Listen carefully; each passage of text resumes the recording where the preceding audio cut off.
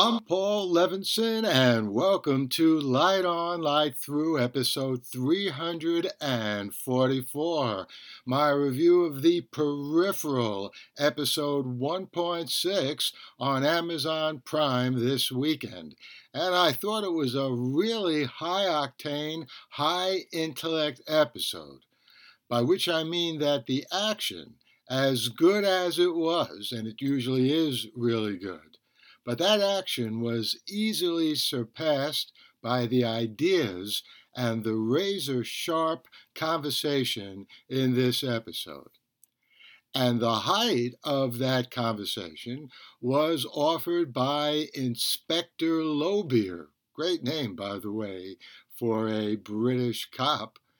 And it was given, that conversation, by Inspector Lowbeer, a tour de force performance by Alexandra Billings, who at her best barely let my near namesake Lev, another character in The Peripheral, get a word in edgewise, as Lowbeer spelled out what she thought was going on and exactly what she wanted. Lots of gems in that one-way conversation, but my favorite was her response to Lev asking her when she wanted to see the three peripherals and their operators, that is, our heroes from the near future, that Lowbeer had instructed Lev to summon. Now, or soonest, she responded. And that order is both a paragon of presumptive and reasonable at the very same time. Lev, however, contributes something more substantive in the subsequent conversation, in which he explains how every contact in the past provokes a branching of a new reality, which Lev and his people call a stub, S-T-U-B.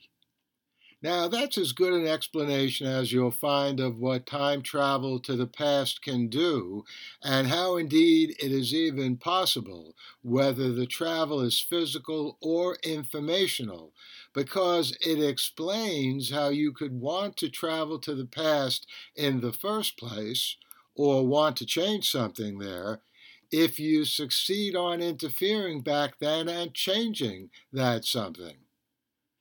If you think about it, without those branches, that very change in the past that you wanted would remove the very reason you wanted to change that something in the very first place. In other words, it would erase the very motive for the erasure.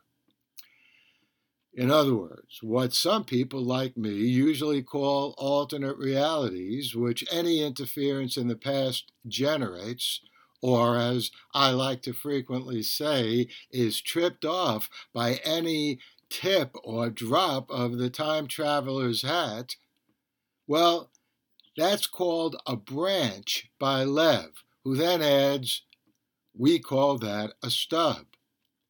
And then, in a linguistically further sweet part of the conversation, Lowbeer then wonders, but why call it stub? Not because it reminds her of something you see on Wikipedia. I don't know if they have Wikipedia in that reality. But because stub, in her words, sounds, quote, nasty, short, brutish, unquote. Lowbeer continues, quote, wouldn't you expect the fork's new branch to continue to grow? Unquote. Lev responds, quote, we do. I, of course, agree with both Lowbeer and Lev. By the way, fine acting by J.J. Field in that role, the role of Lev as well. In any case, it's left to Ash, a character well played by Harry Potter's Katie Leung, to explain that calling the branches stubs makes it easier for this future, that is the future we're seeing in this television series, to practice imperialism on the past. Wow. I don't think I've ever thought of the future manipulating the past as a kind of imperialism or, quote, colonialism, unquote, as Lowbeer then quickly puts it. But it is a powerhouse concept, and just one of the reasons I said I thought this episode in particular of The Peripheral was sheer intellectual dynamite. I'll see you back here next week with more. And I hope you enjoyed that review of The Peripheral 1.6. I will be back here with a review of next week's episode. I also owe you some reviews of The Mosquito Coast.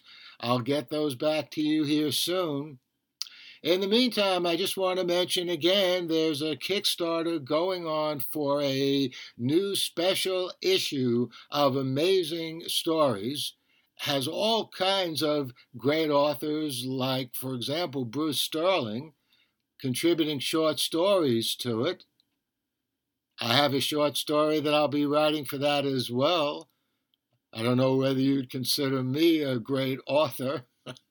In any case, you'll find in the show notes to this episode of Light On, Light Through a link to the Kickstarter page for Amazing Stories. Also, I'm sure you've heard in the news what happened in the past week. Some kind of probably anti-aircraft weapon launched by Ukraine to fight off those Russian invaders who are now mercilessly bombarding Ukraine with rocket attacks just about every night. Well, one of the anti-aircraft weapons landed in Poland and tragically killed 2 people there. So if you can contribute anything to the effort of these brave Ukrainians to get out of their country those Russian invaders once and for all, I hope you can do that. In the meantime, stay safe, stay sound, and enjoy. The Light On Light Through podcast.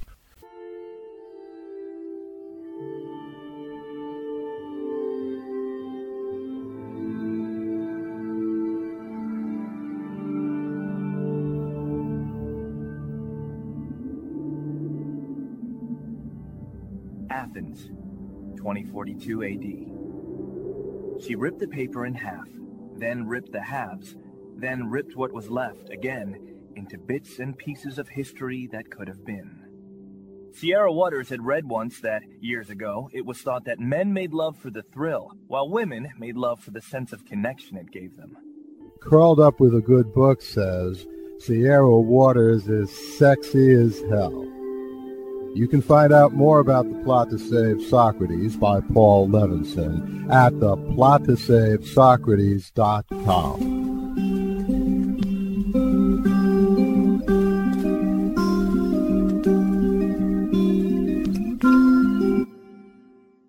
Paul Levinson Silk Code, about an ancient biotech war raging on in secret for centuries.